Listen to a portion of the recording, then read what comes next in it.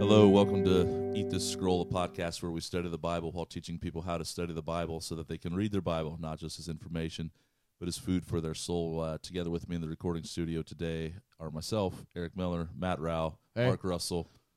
What's going on? Kowski. Yeah, did you see how quick I just flew by at that time? Way to jump in there. That was a curveball. Didn't see that coming. But no, we're glad that you've joined us today. We're continuing our study in the book of Philippians. Today we are going to be looking at Philippians chapter 1, verses 19 through 26. We may wander a little farther into verses 27 through 30, but we will see how that goes. Let me jump right in and read. So please grab your Bible, grab a notebook if you can, and follow along, and we'll trust that this will be helpful.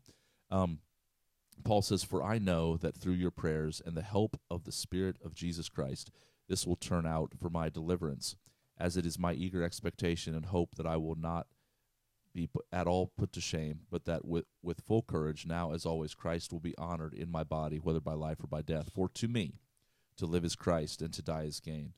If I am to live in the flesh, that means fruitful labor for me. Yet which shall I choose? I cannot tell. I'm hard-pressed between the two. My desire is to depart and be with Christ, for that is far better.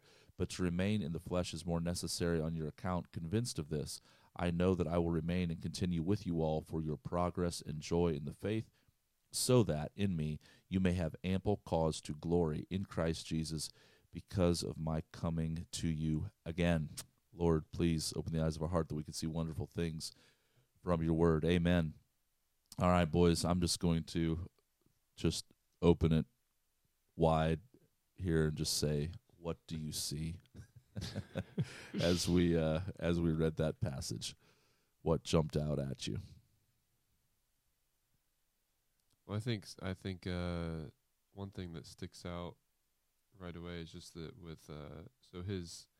he's talking about his hope and kind of courage in this, but it's not ultimately that he would come out of the situation. Again, just context. He's being in prison. There's people who are now rising up in envy and rivalry against him, preaching the gospel. But his hope and deliverance is not ultimately getting out of the situation. It's that Christ is going to be honored in his body, whether by life or by death. And so again, I don't know, like we've commented on in the previous couple as we've been going through Philippians, how Paul has this, just bigger perspective, this gospel perspective in all of this. And I think that's made plain even here again, that he's not ultimately concerned with just getting out of prison, right? Yeah. He's concerned that by any means necessary, that the Lord would be honored in his body, even to the point of death, right? Which that kind of language comes up later, I think, too, and the mindset that he's exhorting everyone to as they live their lives as well. But obviously in a really tough situation here as well. Yeah, it's so again the context where he talks about their prayer there, beginning of verse 19, that through your prayers and the help of the Spirit of Jesus, this will turn out for my deliverance. Though Paul sees God's hand of providence in him being in prison at this time, this is what we looked at in the passage last week. He's still praying and asking the church in Philippi to pray for his deliverance, and he's confident that is going to happen. Again, it's just Paul's overall attitude is the thing that is exemplary in this section and even throughout the entire letter. So just by way of Bible study too, one of the things that we want to look for are the promises, the commands, but also sometimes there's just an example to follow. Now, this gets a little bit, many times, I want to say a little bit tricky, because many times in the scriptures, the people that are put forward, like the heroes of the faith, like Abraham, Isaac, Jacob, David, Jeremiah, like all of them had issues. Okay, so it's not like it's just that I just want to preface that, because when I talk about looking at somebody as an example, we shouldn't just do that blindly. Like the Bible does not hold back with the struggles and the sin that existed in many of their lives. But here in this section anyway, it seems that Paul is quite exemplary in the attitudes that he's putting forward, and I believe in trying to disciple the Philippian church from prison with through this letter, and obviously for us today as we read. I mean, but you just think about it a little bit. Last week, he's arrested for preaching the gospel. So, Paul, you're preaching the gospel. We're going to arrest you. We're going to put you in prison. Okay, well, while I'm in prison, then I'm going to preach to the imperial guard and to whoever is chained to me. And so the gospel begins to spread. And they're like, Paul, we're going to kill you. And Paul's like, well, to live is Christ and to die is gain. So, so it's like So the gospel, like his theology, mattered to the place to where you could not stop this guy. Okay, and again, I think that to have that that attitude, again, I think verse 21 is probably, like, if you've grown up in church, this is a very well known verse. This is one that I know for me, like growing up in Sunday school, did you guys like memorize this verse? It's also short, which is kind of, which is nice. But to live is Christ and to die is gain. Very easy for us to say. Sometimes we get inoculated to the power of certain verses because we hear them so many times that we kind of become immune to them. But this is one that, like, this has to be at the center of our lives if we're going to actually be effective. And that is an overstatement. That's not trying to be, melodramatic. It's just to die is gain. To die is gain. And on the flip side of that, to live is Christ. And if we do that, it's going to make a big difference in the way that the gospel goes forward. What else did you guys see? Well, to kind of go on with that line of thinking, that's the verse that honestly popped out the most to me is 21. But then when you keep going on down, like in 23, I am torn between the two. That is either living or dying. I desire to die, depart, and be with Christ, which is better by far than 24. But it is more necessary for you, the church, that I remain in the body. And that's where he's at. He's like, I realize that, hey, I'd much rather go home with Jesus. Just take me out of here. Yet he knows that his mission for these people that he loves, the church, that is in the book of Philippians. He is saying that I know I'm supposed to be here for this mission that God has ordained me for, and so I'm okay with this, even though I'd much rather be out of here. Yeah, 100%. What I recognize too is, like, he takes on that servant mindset, right? And it's so you jump from verse 21 where it's to live as Christ. And then in 22, he says that he's going to continue to live in the flesh, and why he believes that to be so is for fruitful labor. And then I was just kind of going through and highlighting where he's making these statements, and he says that it's far better for them. So he says, remain in the flesh in verse 24 because it's necessary on their account. Again, that servant attitude. Verse 25, I'll remain and continue with you all for your progress and joy in the faith, and that in him, in verse 26, in him, that they may have ample cause to glory in Christ Jesus. So it's like he's got that servant attitude that he's just putting out there, that in Christ, even though he is living in Christ, he is in the flesh, and he's doing all of these things so that he can uplift those, like you were just saying, Matt, that he loves and that are in the body. Well, that's a great observation, Brad, because connect these dots.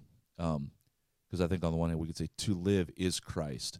That for Paul, that to have Christ living his life through Paul didn't mean that Paul was just going to sit off by himself and just him and Jesus alone. To have Christ live his life through him meant he was going to pour himself out in the service of others. Yep. And so many times I think it's easy to, my point just simply being that I think it's easy to think about just us and Jesus kind of going along and chilling, and I'm just spending time with Christ, but not pouring ourselves out for others. But Paul, you knew that when he says to live is Christ, that meant to pour himself out in the service of others and not just have a little continual spiritual retreat. I kind of think about when the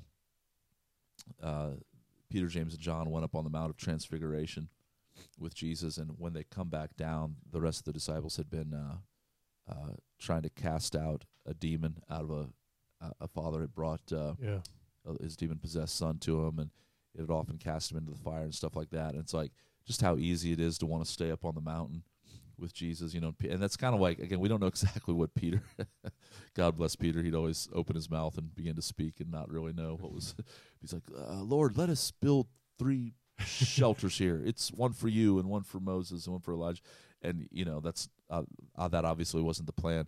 But isn't that what we want to do? Like, to live as Christ, we just want to stay up on the mountain rather than coming back down to where the darkness is. But that's how he's called us to engage. I think so many times we look at it as, like you said, like it's just me and Jesus, and that's it, and it is more about others in my life, especially the church. In end of 25 and into 26, the NIV, which I got in front of me, it says, "I will continue with all of you for your progress and joy in the faith, so that through my being with you again, your joy in Jesus Christ will overflow on account of me." And so he just sees the bigger picture here. It's more about than just him and Jesus. It's actually bringing people in to Jesus through him. Yeah, but he's also seems, just on a practical, contextual level, I guess, he seems confident that he's going to get out. Yeah. Yeah, which is an interesting thing. Yeah. And if I can just run with that for just a second, Mark, I know I haven't heard from you yet, but so be ready. But but I find I'm literally thinking out loud here. I don't really have an answer to this, but he seems very confident that he's going to get out, because again, he says, "I know that through your prayers and the help of the Spirit of Jesus, this will turn out for my deliverance." And that's very different than like later on in 2 Timothy, the end of that letter. Paul actually says to Timothy, he says, "For I'm already being poured out as a drink offering, and the time of my departure has come." And it's like Paul also, he didn't know exactly when he was gonna go, and I don't think that, and none of us know, but it's just an interesting thought that he did kind of know the season. Like he knew in Philippi, he's like, "No, I'm gonna be delivered here." But when he's in prison again, another time when he's writing to Timothy, it's like, this is the end. I don't know. Yeah. So this is maybe more of just like a very practical, like we're kind of trying to do a little bit of everything here and just talk through this in live time, but a lot of the conclusions with this kind of outward mindset that Paul has. I'm also watching Beat Is over here to my left. He's got the text on his iPad, and he's got things highlighted that he mentioned earlier. Did he prepare for this, or how? Well, I don't know, man. I think like he's just way faster at this than I am. He's ready to go. But if you because you referenced this, how you were just highlighting phrases. Can you just explain like quickly what are you just seeing like a similar kind of theme or like idea that runs through this? Are there specific words that you see that connect those? So a similar pattern. So when you go into at the end of verse 20, when he says whether by life or by death, he seems to begin to expound upon that statement, right? Sure. And of course, like we've been talking about, verse 21, live as Christ, to die as gain. Same idea as life and death. Yeah. And then immediately I just start looking at, okay, so what does he mean by that? And so it seems to me there is a pattern, like that's where I was kind of picking up, like you were saying with the highlights and stuff, is the pattern where he's talking about living in the flesh. And so what does that mean? It means fruitful labor for me. But he's kind of doing this bouncing back and forth about what it means for him and then also what it means for the church. And so just kind of highlighting in a different way, the kind of like the way that I do it, and everyone's going to have their own way of doing it. Right. I kind of start to outline that thought process of Paul's here to figure out what is he saying that this means for him, what are the implications for him, and what is the implications for the church. And then as you see that kind of unfold through those verses, you can kind of flesh that out and see what that means. And that's kind of going back to what I had said earlier, how you start seeing those patterns there. It's good. Yeah, I don't know. That's again, just on a real practical level, like everything that we've just said and kind of jumped around to in these ideas, 100% accurate and everything, but being able to also like run back, because then I think there's an order to it and everything, and being able to work back and show this. Okay, this is how we're getting here. I mean, it's as simple as like here's like a little idea that Paul seems to come to life and death. He brings it right back up, and then in a lot of ways he's what he like that should tell us that what he's going to go on to say, it at least has something to do with those same ideas. He's not schizophrenic, right? Like there's order in this. So we're kind of assuming that and then looking for it. I think too, this is where reading in context helps. I think it's a little bit of a, we had the picture right before this of these people who rise up and are, acting selfishly really out of rivalry and envy. And Paul seems to be similar to what Eric was saying, like just the attitude. Paul seems to be a model of the opposite of that, right? Like he's motivated by something much different. He's not concerned with like glory and this notoriety here and now.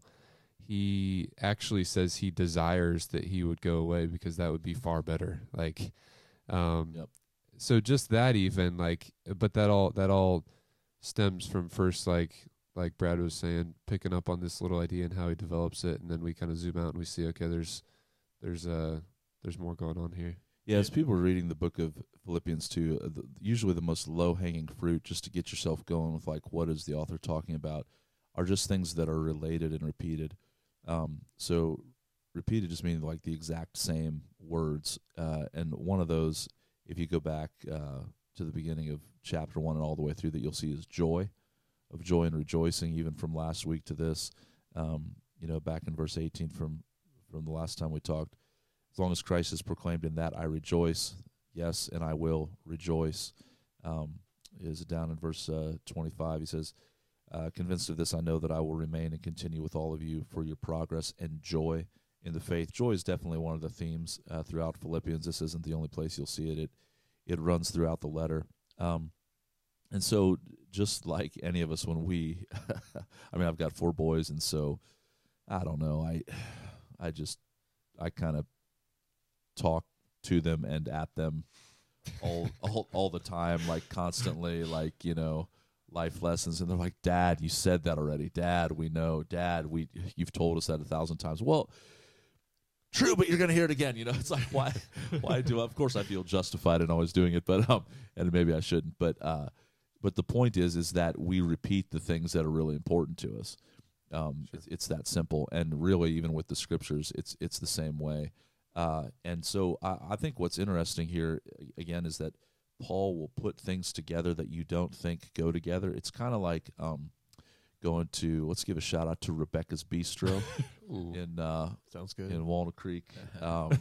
Rebecca goes to the church, but she's got a little bistro restaurant here nearby, and we love it. But Rebecca will, and I've told her this before, I've used this illustration before, but she puts things together that in my mind don't go together. So like I've had a grilled cheese with some sort of like, I don't know, I want to say like a walnut bread. That could be wrong, but some sort of funky bread, and then with some sort of jam or jelly on it. Now, in my mind, when you describe that to me, I'm like, I don't know. But here's what I've come to know. I've come to trust that Rebecca knows how to put things together. Her ways are higher than ours. No, 100%. 100%. But like here, so the two things that go together, that was a lot for a little. But just wanted, it's just good. It was good. It's real life application. And we're all, and it's pushing lunchtime here too as we're recording, so we know where we're going today. But suffering. Paul is in prison.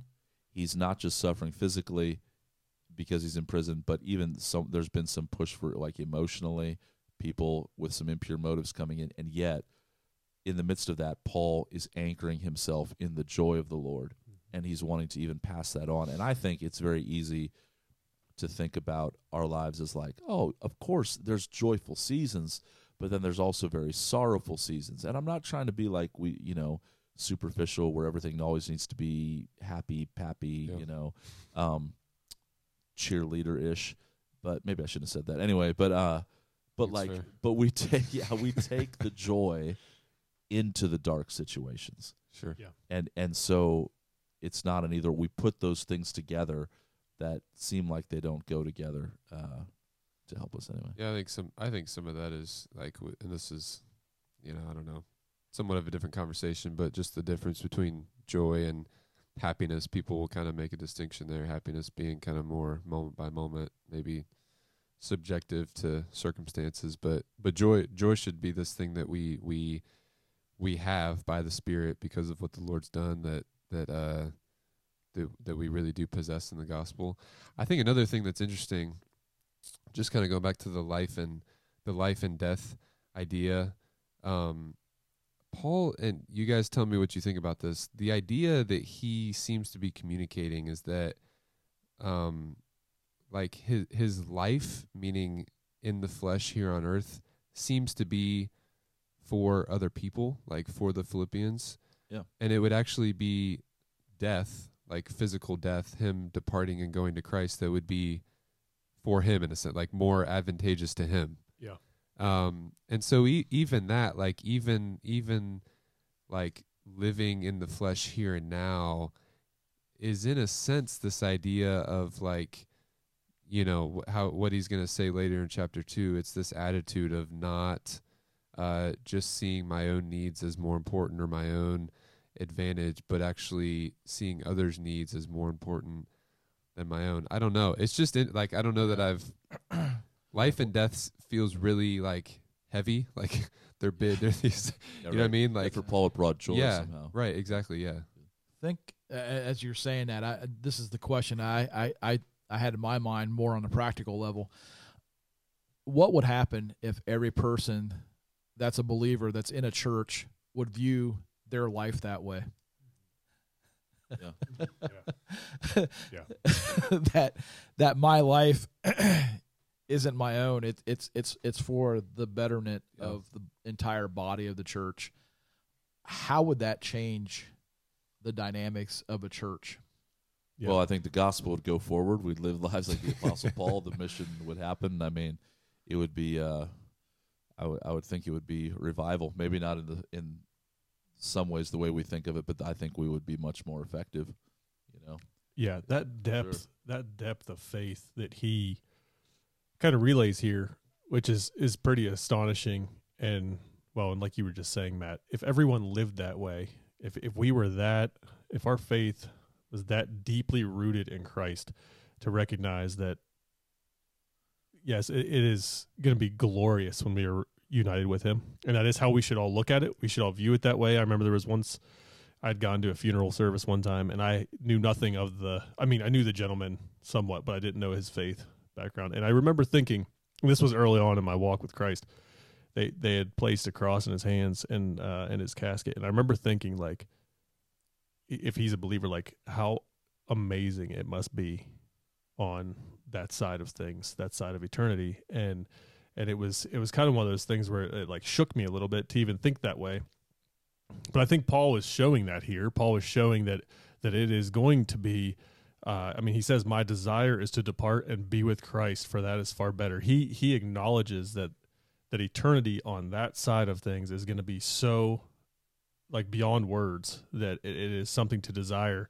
At the same time, he recognizes what his purpose is now, here on this side of eternity, and that purpose with, well, like you were just saying a minute ago, Matt, like living for the people in the body of Christ, and putting their needs, their wants, their desires in front of ours often, in a sacrificial way. You think of Christ washing the disciples' feet, and you think of, I believe it was Peter that rebuked him and said, I should be washing your feet, or, and he's like, no, this is the way this is supposed to be. So it's like living as Christ. It really is.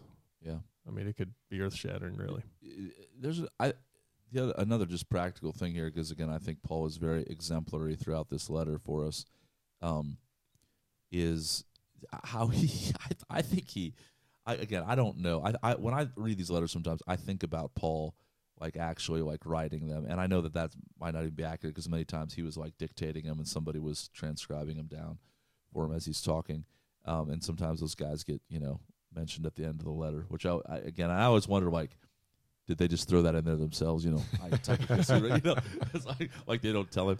But anyway, but like I'm picturing him like in the process of writing this, and how even as he's like giving some of these commands. He's obviously writing to them. I just think he keeps coming back and like is even preaching the gospel to himself. Like that's something we'll say a lot, or I'll say a lot. And I think sometimes I assume people know what I mean. And so let me pause here and press it. Like when I say preach the gospel to yourself, I always think of that Paul David Tripp quote. He says, "No one is more influential in your life than you are because no one talks to you more than you do." Yeah. Right. So kind of that internal talk, and it's not trying to be weird or whatever, but like even David says things like, why are you so downcast, O my soul? I will yet praise him. Like he's preaching to himself, that we preach the gospel to ourselves. And even right here in the midst of this, to live as Christ and die as gain. But it's almost like he's having this side conversation with himself. Like, doesn't it? He's like, if I'm to live in the flesh, that means fruitful labor for me. Yet, what shall I choose? I cannot tell. I'm hard-pressed between the two. My desire is to depart and be with Christ, for that is far better. And it's like almost, and then all of a sudden he comes back to reality. But to remain in the flesh is more necessary on your account. So, I mean, I don't, and again, I'm probably being overly dramatic with some of that, but it's just like how, like the Apostle Paul, like how did he live this life? Because he always was preaching the gospel to himself. Yeah. That's how, you know what I mean? Like everything else that we do, this is why we stay in the Word. We look for promises. We claim those promises. We meditate upon them. We memorize them.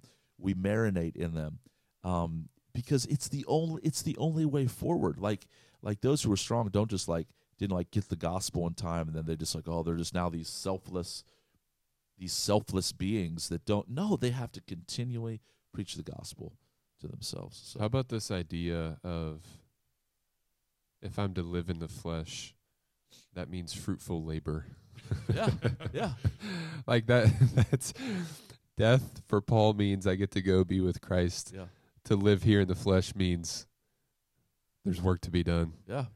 And I don't know, that just but kind not of just work, but not pointless work. Yeah, sure. Yeah. Fruitful. Yep. Yeah. Fruitful. Like because there's hope in it. Yeah, there's two sides of that. It's the labor part. Sorry, I didn't mean to cut you off. But the fruitful part. Yeah. Like he's confident that his labor is not in vain. Yeah. And again, he would pen the words in other places to, don't grow weary in doing good, for, your labor's not in vain. I mean, and in due time we're going to reap a harvest. I think I mixed several passages together there. Well, anyway, close enough. Yeah. Look at you can fact check that yourself. I just think I don't know. I think again thinking through, I like what you just did and kind of walking through, because I think it's true. Paul is in a sense walking us through his thought process, and that's part of I think just a cool part of what we get in the Bible at times. But like, how often do we, when I think about life here and now, is that what I associate with it? Is that what comes to mind? I think I don't know. I mean, in some ways, maybe just a healthy check of where our heart's at. I think the reason that he can say that, again, on both sides, the labor part being this understanding that life here is really not about me anymore, like in the gospel, but also that it is 100% fruitful. I'm not just, being called to go manifest something on my own and make it happen. Like it's, I'm just the means by which the Lord is, like he said earlier, he's bringing his work to completion. And so I don't know, like there's all kinds of things that I would associate with life now in my mind and my emotions before this idea of fruitful labor at times. Yeah, I think you're onto something there. I mean, honestly, you look at Paul's situation, what better time to check out and say, I'm done. I'm just waiting to die. I'm just waiting to check out. I'm just waiting for Christ to come back and get me and take me out of here. Stings a little I bit. mean, I being a chaplain at a nursing home for almost 5 years previous to coming on the church full time, I seen this even with ministers. They became checked out.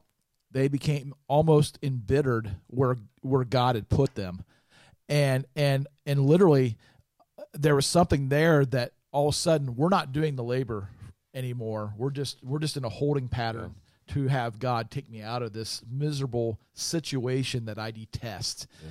And instead, Paul's here like, there's labor to be done. There's fruitful labor here.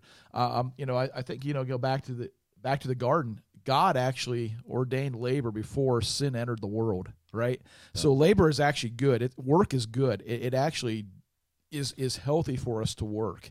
And so when you're in a situation where you can't do something like that, I think it erodes something. And so here Paul just recognizes that man, God has me here. I'm actually in fruitful labor doing something in the midst of this. Obviously God's doing it, but God has me doing it in this moment in time when I could easily be checking out and becoming bitter. Yeah, the reason I said earlier, I partly interrupted you and said, oh, that one stings a little bit, is just because I know that when I get put in difficult situations, I can be bent towards self-pity. You know, Yeah. You know, I mean, okay, I'm not going to get any amens. I'm alone on that one. But that's, you know, like it's not this. It's not bringing the joy of the Lord like Paul is and the gospel directly into the situation. It's more like, And the flip side of that, though, look at the huge platform that Paul has in this moment. And it just reminds me of a former pastor that was passing away at the nursing home where I was there. His wife, he was going through chemo treatments, he was going through cancer treatments, and I still get choked up thinking about it because, like, this guy, every time he went to a cancer treatment, he was joyful.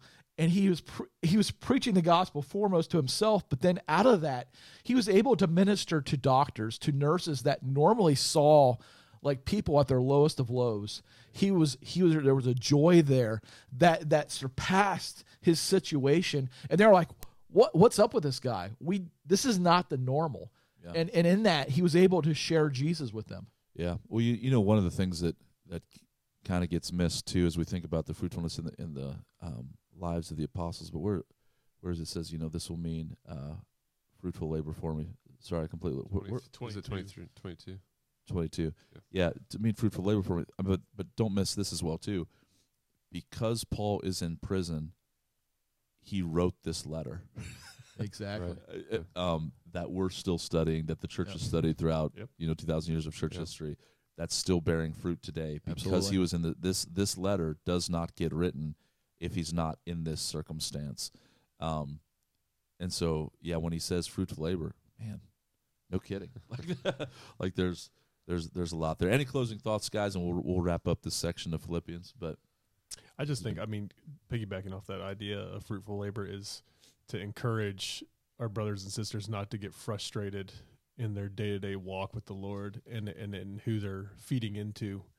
And because I do think there are those moments where you can easily get frustrated and feel like you're feeding into someone and that nothing's coming of it. But there's the labor is fruitful in one way or another. And so just kind of continue to encourage our brothers and sisters who do interact with those who are fellow believers and even those who are unbelievers, and just continue to feed into them.